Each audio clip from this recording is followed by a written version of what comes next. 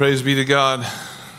As we open the Word again together, I was reminded of a friend I ran into this weekend and said he went and saw his grandson started to play baseball, and he was reminded of how far they need to go. So it was a kind word from a grandpa who's a struggling t-ball player who was on his way to go play some softball tournament in Vegas. So obviously he still loves the game. And it's interesting as we read this in hindsight, it's like how far did the disciples still need to go? Every time I read that, this is the third time Jesus tells them exactly what he's going to do. As Westerners, it's like, I'm going to be delivered over, killed, buried, rise again. At least Matthew, who's like super detailed note taker, probably would have been like, hey, read this book. Everyone communicates, few people connect. What I'm hearing you say, Jesus, is that you're going to be turned over, you're going to be flogged, beaten, you're going to be killed, but 3 days later you're going to rise again. You've told us that 3 times. Is that what I'm hearing you correctly? But no one. It says they didn't understand these things. They were hidden for them. They didn't grasp what was being said. They've seen Jesus do miracles for 3 years, starting with the water turned to wine. But are we so complacent with Christ's words that we care less about the miracles of Christ, about the power of Christ, about the purpose of Christ? You think about the water turned to wine. He didn't use grapes. In himself, he was able to take water and make it wine. They didn't understand.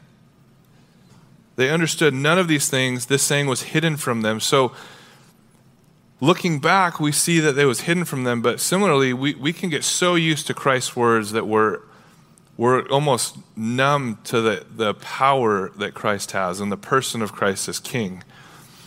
And so the first point we see is as Jesus went from his baptism at the Jordan River filled with this Holy Spirit anointing, 3 times was tempted and outlasted the devil with Scripture, then put his power on display through healing diseases, casting out demons, raising the dead. Clearly, he was the Son of God.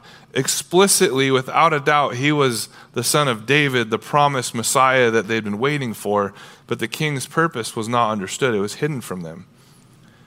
And we see, after he tells them, I'm going to be handed over to the Gentiles. I'll be mocked, mistreated, spit on. He'll be scourged. He'll be killed. And Matthew says crucified, but I'll rise again. And they didn't get it. We see as he's on his way here to accomplish that, to go to Jerusalem, to lay his life down, the king's purpose was not understood. Do you understand it today? When you read about Jesus, are you so grateful that you get it? But then are we checking our hearts and are we so quick to read these words and go, wow. But am I still looking to Jesus as King? Am I looking to his purpose in this world and in my life? Or am I distracted by men's purposes and how quickly they fail and falter? We see his ability with these key miracles, 4 of them. One was recorded in chapter 13, 1 in 14, and now 1 in 17. And this is the 4th and the last, which is sad because I hate when things end. I'm like, I don't want to preach this sermon because that means it's over. That means all it is like pain and suffering and death on the cross. Like, that's not good. That's why we have Good Friday, because when we celebrate death, and it's like, how is a Good Friday good? But that's why we decide to eat a meal together, because we're focused on hospitality. We'll get to that point in a minute. Already, I'm like, I don't want to talk about hurtful, hard things. Let's talk about food and fun. Like, we don't like getting to this point and realizing, oh, we're done with miracles. Like, we're done. It's over. This is the last one that gets to celebrate coming to Jesus. And some of you might have read ahead and you're already excited for Zacchaeus next week. Some commentaries have said, hey, maybe Zacchaeus was already saved and that's why the crowd was in front of Jesus. Because Jesus had hung out with Zacchaeus for 24 hours, had the meal with him, and he started paying everybody back and then paid them back not just what they owed. He owed them, but 4 times. Obviously, that'd be a huge crowd. On top of the fact that the town next to Jericho was where Lazarus would have been raised from the dead after being dead for 4 days. Jesus raises him. So we see this place is very key for Jesus to do his last salvation call before he's on the cross. And it's the thief and the centurion that are like, ooh, yeah, this is literally my last breath. And Jesus, you'll be with me in paradise. And then Jesus dies and the centurion's like, ooh, I've made some mistakes in my life, but that one's going to last and leave a mark. That was Jesus, the Son of God. Like that. This was probably a good day to call in sick. Like I did that. Like, whoops. Hey, can we no, that's Nintendo. There's no reset button yet. Oh man, there's no reset in the crucifixion. Like we should have thought of that. There's no like, come back to life pin. Like it's over, it's final. And I killed Jesus. Like that was the most amazing confession of, that was the Son of God. But here we are today in Jericho. Let me tell you a little bit about Jericho because it's the city of palms. It's a 6-hour walk through Jericho. It's 6 miles north of the Dead Sea, and in those days, the city was fed by springs, so it was lush with just irrigation, and they had even, when those springs were kind of running dry, they'd pump water into these reservoirs, and they'd irrigate this flourishing crop full of dates and palms and almonds and fruit trees that were everywhere. And there's a plant called balsam that was used for medicinal applications. It was found only in that region because it was so perfectly situated. Josephus says if you were going to live in Jericho, you only needed a linen clothes, like basically board shorts and a tank top, and you were set. Like it's perfectly, the climate is awesome, which I was like, man, no wonder I loved having a cup of coffee in Jericho and looking at the ruins that were there and seeing the new Jericho that is existing, and it's this amazing climate. And when we flew into Israel several years ago, we flew into like the weather we're having now. Like it was freezing cold, snowing, and I'm like, wait, I thought Israel was like the desert. Like why is there snow here? And it was amazing to see how in Jerusalem it was snowing, and in Jericho we were like sweating because I didn't bring board shorts and a tank top. I knew it was gonna be cold. So I'm like delayering, going, man, Jericho's warm. Exactly. That's why it's this amazing city and climate. Mark tells us in Jerusalem during the Passion Week on the Mount of Olives that Mark says in chapter 11, verse 13, it was not yet the season for figs, yet Jesus cursed a fig tree in Jericho. Because down at that lower level, it was warm enough that in Jericho it was the season for fig trees. The Dead Sea being nearby, it was this perfect climate. Mark Antony gave the city to Cleopatra, which when you're Mark Antony, that's what you do. You just give cities away. So Cleopatra got hooked up with this amazing city. Not a little tennis bracelet, but a city. And that's a pretty good gift because Josephus said it was this amazing place. And Herod loved it so much, he built one of his fortresses there, and that's where he had his last days before he passed. It was in Jericho. But much of us, probably like me, didn't know all that. All you knew is it was this amazingly fortified, walled city that God said, hey, go destroy it. And Joshua, came up with this amazing strategic battle plan. Much of you maybe are trying to figure out how to navigate banks or what's happening in our world and climate. And so he's figuring out the strategy, and then God shows up, and Joshua's like, are you for me or against me? And God's like, I'm God. On my own side. Neither. Who are you on? And Joshua's like, and bowed down and worshiped him. And God's like, hey, just walk. I got this. And that's the old Jericho. The walls fell out. Now the new Jericho is the location's close. And so I say that because we think about this implication. Jesus is going, Joshua, Jesus is going to Jerusalem into the promised land, but he's going through Jericho, the new Jericho. So when Luke writes, he's saying that Jesus is approaching Jericho. Matthew and Mark, their account, say he was leaving Jericho. It's possible because of if you look on a topo map, right, you can be going to, but also coming from at the same time because of the elevation. But it's an infinitive clause, so basically in the Greek, it just means in the vicinity. So that's even more clear for me. It's like, yeah, he's near, which helps because you're like, wait, are you in Templeton or Paso? It's like, we're in the vicinity. We're on the Central Coast. Like, that's where our church is. Like, it's right there. Just get off on Main Street and we're in the vicinity.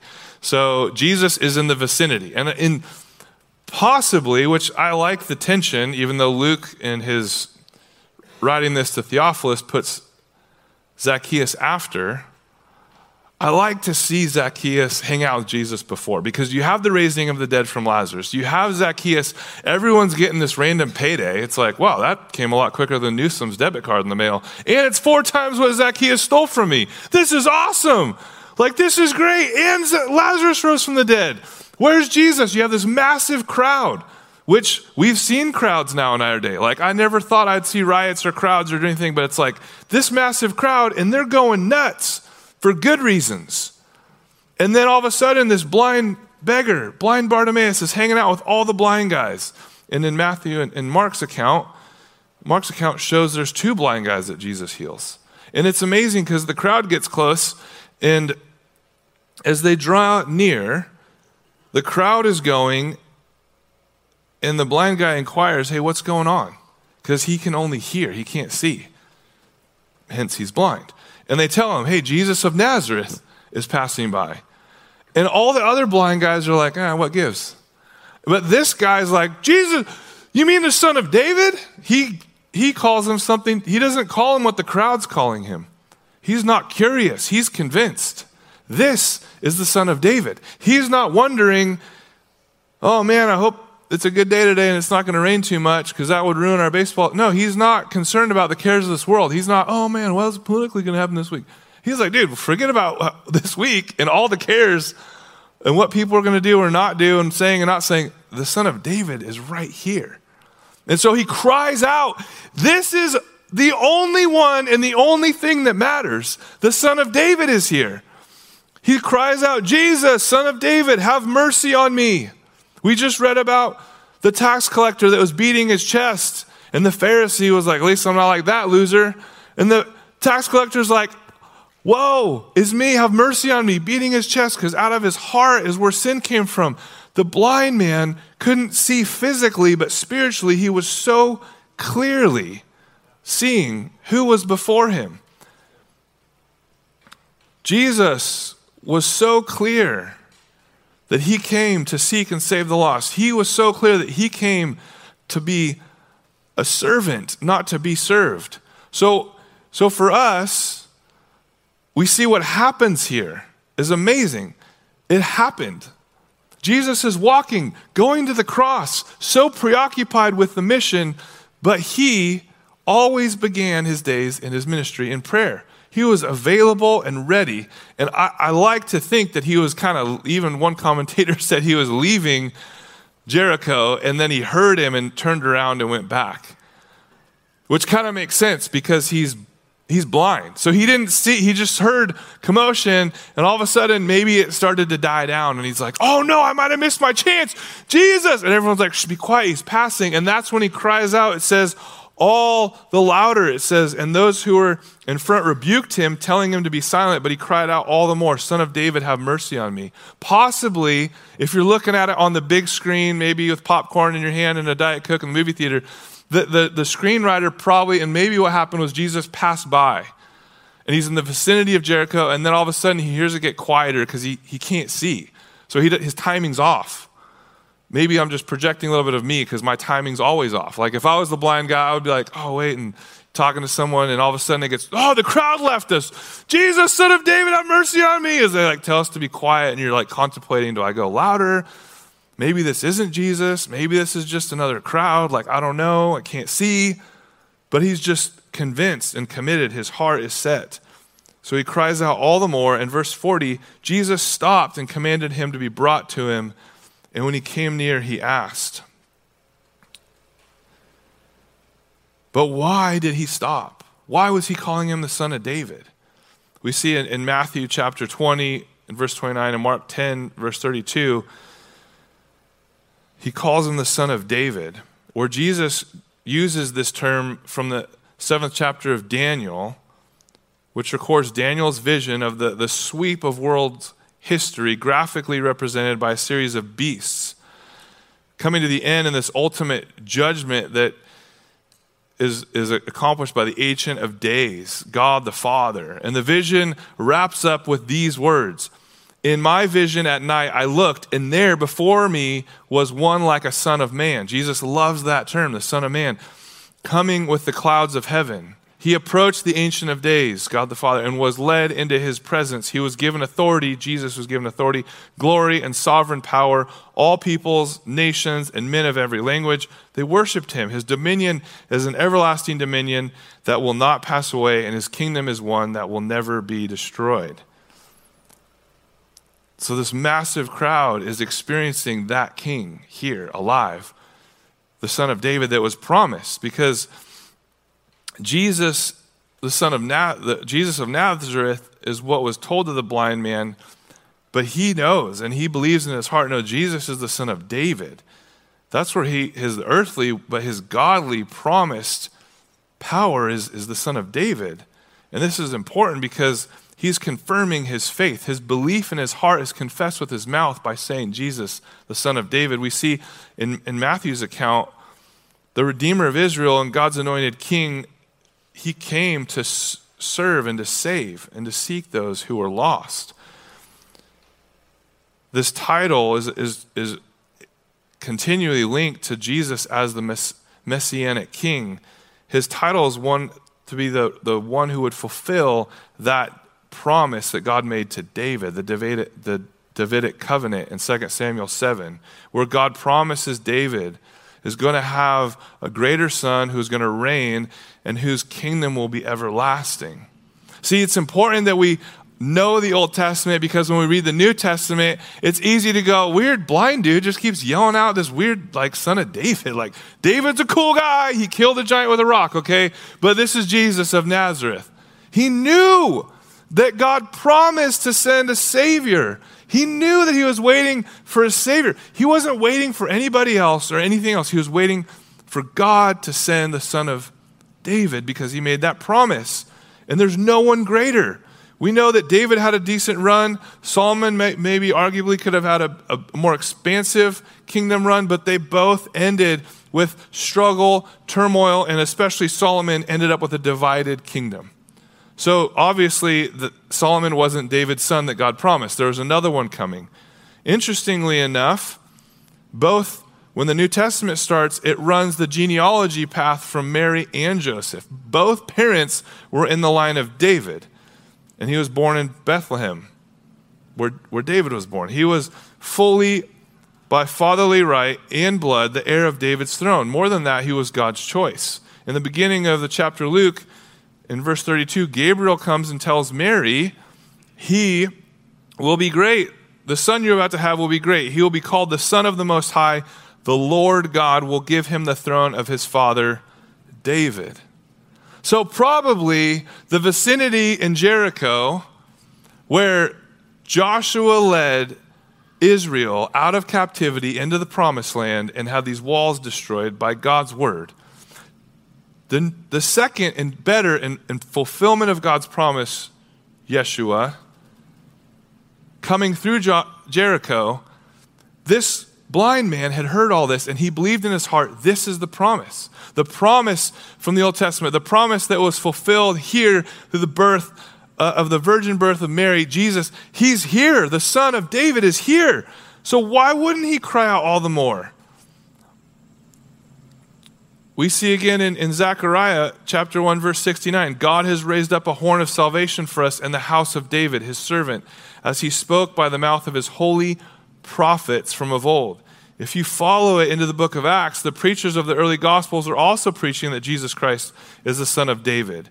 If you follow it all the way to the book of Revelation, when he comes to establish his kingdom, he is the Son of David. This is who Jesus is. It's so amazing. In Matthew, we see this glimpse as he comes into the city of Jerusalem. The crowds are shouting, Hosanna to the Son of David. And then he goes up and he tips over the tables and the children are running around, in which I just love the scene of chaos. Because if you ever have a couple kids in your house, or you hear them usually, towards the end of the service, if I go a little too long, all of a sudden they're running around. It's loud over next door, right? And they're just like, yeah, Jesus is whipping people and turning over tables. Woo! The kids are like, organized chaos, more crazy. The Son of David's here. And they just can't help but tell who he is. And then they come to him later and they're like, hey, the crowd said this, the kids are saying this. And they say in chapter 22 of Matthew, verse 41, the Pharisees gathered together. Jesus asked them a question. What do you think about the Christ? Whose son is he? What do you Pharisee think? Now we've talked about the general, we've talked about the kids. And they said he's the son of David. Everyone understood that. Here's a blind man who can't see physically, but spiritually he sees this is the son of David. We don't know through what means he's come to know, who told him. Maybe his parents were constantly, man, one day you're going to see the son of David. He's coming. He's coming. Are you expectantly waiting for the Redeemer, the King of Israel, to come? And here he comes to lead not just Israel, but the world out of slavery from sin into salvation in him. Jesus, the son of David, have mercy on me. And he calls him out from the crowd, come here.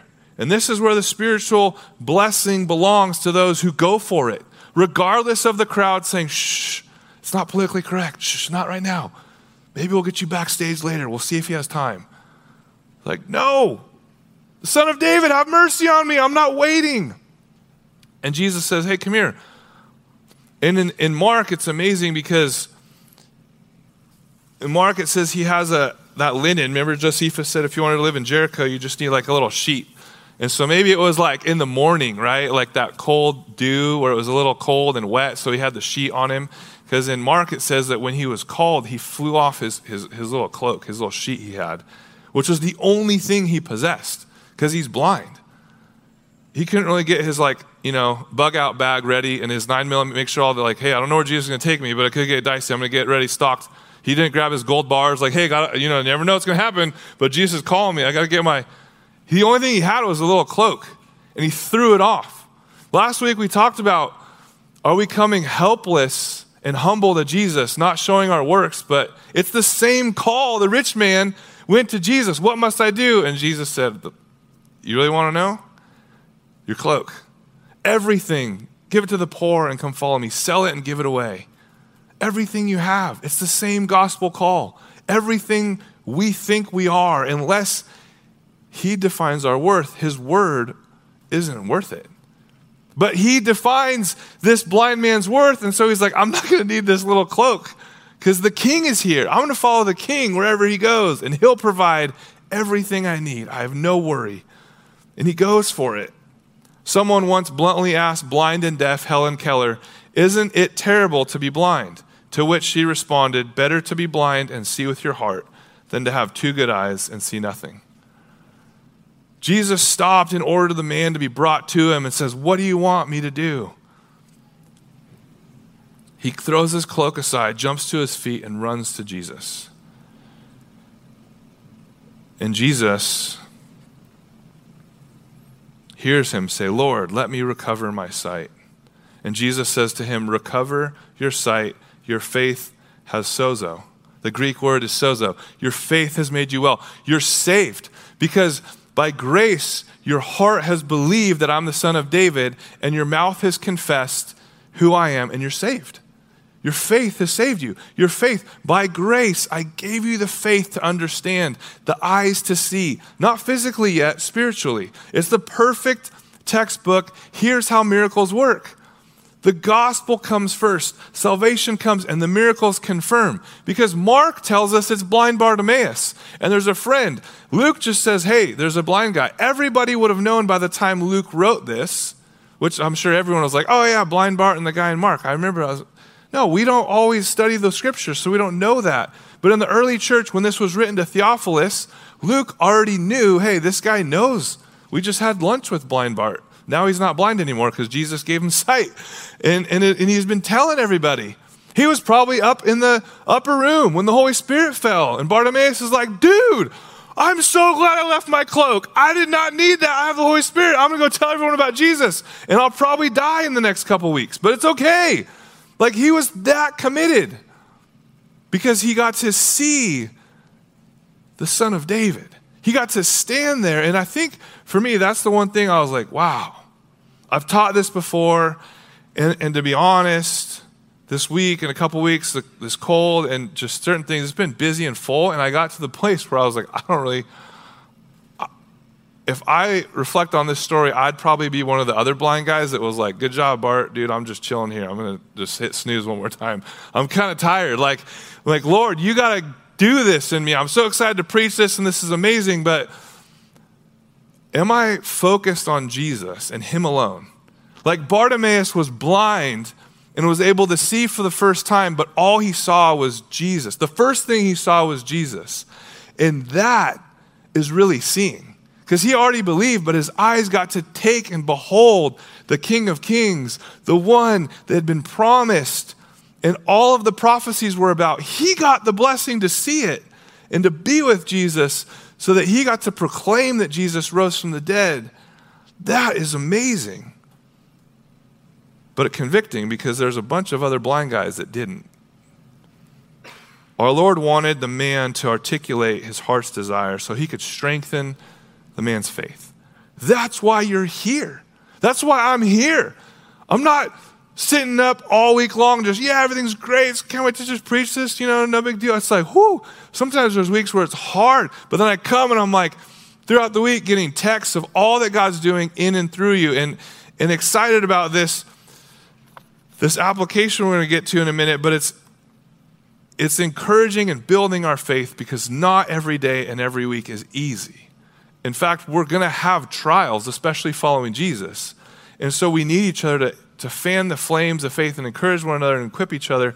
And so I was talking with the team, and I'm like, we've talked about hospitality. We've just really grabbed hold of the vision of being known by our love. But how do we do that? Let's flesh that out. And so often the calls are always, come to Jesus now for salvation, right? Come here, blind guy. What do you want? Let's heal you, give you eyes. But so often, for our seasons, whether it's a grandparent, single, and you got like 8 jobs plus ministry, or you got a family and you're like, hey, I haven't been to church in 8 weeks. You're lucky I'm here, Pastor. Okay, don't push your luck. When I say, hey, invite someone over or get lunch with them or grab coffee, you're looking at your schedule going, when? So I thought, if we did 6 weeks, I don't know where that came from. I just prayed about it. And it was kind of cool because that's 4 weeks till Easter. So maybe you're like, okay, it's crazy till Easter, and then after that, I'm gonna make a date with someone. I'm gonna invite a family over. So he prompted you, put it so where you see it, maybe on your dash or your fridge, right where you're gonna meet, the address, contact info, because the vision is that we'd be a church known by our love. So when we greet in the beginning, it's not just to greet for greeting's sake. It's really we want to be hospitable and invite people over. And as I've been equipped through this training of evangelism and leading a church that has a heart for the lost, they threw this acronym out, and I was praying on Wednesday with one of my elders, and he's like, hey, everything you're talking about, it's just like this BLESS acronym. I was watching it on Right Now Media, which is a free service for Bible studies we provide, and I was like, yeah, I just learned about it. It's this cool tool that it's kind of catching, and as I have been going through it, I'm like, most of these 5 things the Holy Spirit's prompted me. I just never had language to share with you. So often people would be like, that's a great sermon of what to do. Good job, but how do I do it? I'm like, that's the Holy Spirit's job. Good luck. Hopefully the Holy Spirit's talking and hopefully you're listening, but I failed, sorry, as an equipper. But those of you managers are like, oh, cool, he's guiding us. Here's the expectation. 6 weeks, pray about it, plan it out, and here's how to do it on the back. Begin with prayer. Jesus did that every single time before he went and ministered. Guaranteed he's praying over Jericho. Okay, Lord, is it Zacchaeus first or is it Bartimaeus? Like, who's it going to be? He knew. He didn't go into Jericho going, oh my goodness, what's going to happen? I don't know, Jerusalem. He's like, we're going to hang out with this guy in a tree. He's a lonely loser, but I'm going to bring him hope and healing, and he's going to leave a legacy of faith. I'm going to transform his life. We're going to have lunch. And he prayed for him. And the next thing is listen. Jesus walked up to Zacchaeus and was like, what are you doing in the tree? Listen to him. Guaranteed. I watched this apologetic guy doing these hard questions, and he took one, and then in 2 seconds, he throws up this analogy on the screen. I'm like, whoa, that's next level. Like, he's primed and ready to go to answer questions and throw analogies up on the screen from his computer. That's not you and it's not me, but we can ask questions. Hey, what's going on in your life? Hey, how are you doing with your marriage? How are you doing with your job? How's your boss? How's that friend situation? How's that girlfriend, boyfriend situation? Ask questions, listen. And then talk about their spiritual story and listen. And then the next thing is eat, show hospitality. Hey, let me take you out to lunch. Hey, let me get you a coffee. No one has ever been like, hey, I don't want to hang out with a pastor around food, right? No one's ever denied hanging out with you around coffee or food. That's God built that in us. And Jesus said, look, we're going to have community around meals. Show hospitality. Now, the caveat, you don't need to always, if you live out in Bradley or something, it's kind of hard to invite someone across the room. Maybe it's okay to go to Templeton Market or grab a coffee, okay? But eat, show hospitality, find a meeting place. And then the fourth thing is serve. And I know, guys, I got to push on you because I've never met another guy. Everyone looks at me weird. They're like, how do you ask people for help? I'm like, I just know I'm not good at stuff, and I'd rather them do it quicker than me because I have other stuff I want to do that's more fun. And so most guys are just either too proud or ornery, and they're like, no, I'm not going to ask for help. I'll just spend 8 hours trying to put the IKEA table together before I look at instructions or go on YouTube. I'm like, or I'll just ask someone to do it for me, and then I'll go golf or go have fun. Like, why not that? But it's amazing when I think about it. Oh, if I ask someone for help, they have to stay with me until the job's done, which means then I get to share the last S, your story with them. Share the gospel with them. But that might be like, no, I'm not going to help you. Oh, what are you working on? Can I help you? So there's that shared service. Hey, can you help me? Can I help you? And then that's the last S of bless, is sharing the gospel. And that's what Jesus did. He saw a blind guy. Hey, how can I help you? What do you want me to do for you? He asked a question. Jesus didn't need the disciples. He doesn't need them. But he brings them along and shows them for 3 years, here's how to make disciples. You bless them. You begin with prayer. You listen. Then you eat. Then you serve, or they serve you. And then you share the gospel with them. That's how it works. So who did you connect with in this story? As we leave you with the goal for 6 weeks, and I want to put a little weight on this, in James it says, if you know what you ought to do and you don't do it, to you it's sin. So there's a pretty high call with this card because you know what you're supposed to do in 6 weeks. After that point in time, you can talk to Andy. We'll set up some confession, repentance, counseling sessions. We'll talk about the sin you didn't do what you knew you ought to do, okay? So it's pretty high call, and I'm under that same thing too. So I'm like, okay, which neighbor, which parent on my sports team am I going to do this with? But I challenge you with it. Pray about it. Take it serious. As we reflect, were you the disciples that maybe got so comfortable with Christ, you forgot the power of Christ, the person of Christ, the promise? He's the Son of David we've been waiting for. What about the blind beggar who was so convinced but yet had this physical ailment? Maybe you're struggling physically. Maybe you're suffering. Do you still believe he's the Son of David? Do you still believe he's God who has the power to heal even if he doesn't? First, we must see our need. Bartimaeus knew he was blind and he articulated it. For me this week, it was knowing I'm weak and I'm tired and I don't know why it's taken so long to kick this cold. I guess maybe I'm not as young as I once was, and it's like 3 weeks instead of 3 days. But my kids just seem to kick it like that. And I'm like, But are we saying, Lord, I need help? Like, I got to go preach and I want it to be excited because I am excited. I just need energy. Are we saying, Lord, I'm just so comfortable that I'm not really caring for people anymore. I'm comfortable that you saved me and I could care less about any other people. Change my heart. I need to see people like you see them. God, I'm living in sin and I'm hiding it. Like I just found a way to really act like I love people, but I don't. And I found a way to act like I'm following you, but I haven't opened my Bible. I haven't sought you. I haven't prayed. So maybe the first thing is just pray for somebody, because you're like, yeah, I'm not going to talk to anybody about the gospel because I have not read the Bible. I don't know God. I mean, I know of him, but I don't really know. I need to get to know him better. Pray. But are you honest with him? Hey, I'm blind. I need to see. Now, for me, I would have probably heard that open-ended, what do you want me to do? I'd be like, oh, Paul likes to talk on run-on sentences. How many things could I get in this one sentence? Marriage, inheritance, college investment, pay off mortgage, and my eyes too, while you're at it. Like, how do you just ask that to, he's like, no, my eyes. Like, one thing, but are you honest with what you need? Whatever you need, ask the Holy Spirit to open your eyes and your heart to see. Second, once you see your need, you need to see who Jesus is. He's the Son of Man. He's the promised Savior. And worship him, the Son of David who came to save. And third, you need to cry out. Jesus, the Son of David, have mercy on me. Seeing your need, who Jesus really is, are we crying out in faith, believing that he has the power to save, believing that his grace and mercy hasn't run out for you, believer, that he's going to restore you and remind you of the power and maybe the people he has planned for you to share the gospel with? And for you who've maybe never trusted in Jesus, the gospel is not you go and do this. The gospel is God's already paid for your sin, and he's put his Spirit in you so you can go be hospitable. You can go care for people who no one cares about. You can go love those who are so hard to love, because it's not you, it's God in you. It's his love flowing through you. And that is the hope. And that is having our mind and our eyes being fixed on him, even if physically we can't see. Spiritually, we see the great example of seeing Jesus. So right now I'm going to close this in prayer, give an opportunity for those who've yet to trust in Jesus to believe and be saved. And then we're going to sing together and praise Jesus for blessing us that we could go bless others. And the elements for communion will be passed, and I'll come up and close us in a time of communion. So let's pray together. Lord, we thank you for today. We ask that your Spirit would open the eyes of our hearts as we keep our physical eyes fixed on you.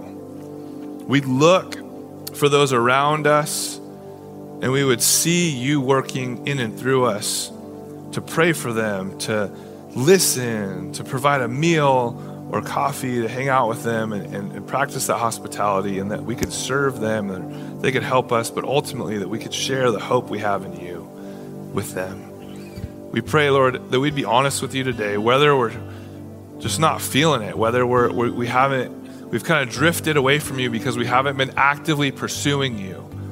Like the blind man that taught us so much today, where he cried out, fully believing by grace through faith, that he threw off his cloak. Do we need to throw off a cloak? Do we need to throw off something we're getting distracted or depressed by because we're not trusting fully in you? We're looking to the things of this world still. Lord, we pray that you'd free us fully as believers to be fully free to follow you as Bartimaeus was. We pray, Lord, as we go out to bless those, that you'd provide those opportunities over the next 6 weeks for us to fully take the next step, to be known by our love as we pray, listen, eat, serve, and share. God, we ask now for those who've yet to trust in you. For the first time, maybe they're saying, I'm a sinner.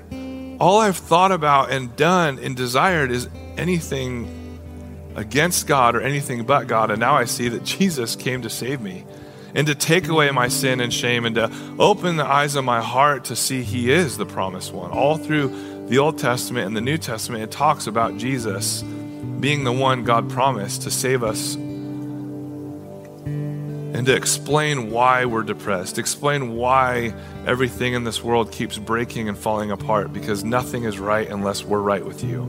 We pray as they acknowledge, Lord, I'm a sinner in need of a Savior, and Jesus, you're that Savior, that you'd save them, and they'd be honest and bold enough to let us know so we could walk in encouragement as they follow you, Jesus. In Jesus' name, amen.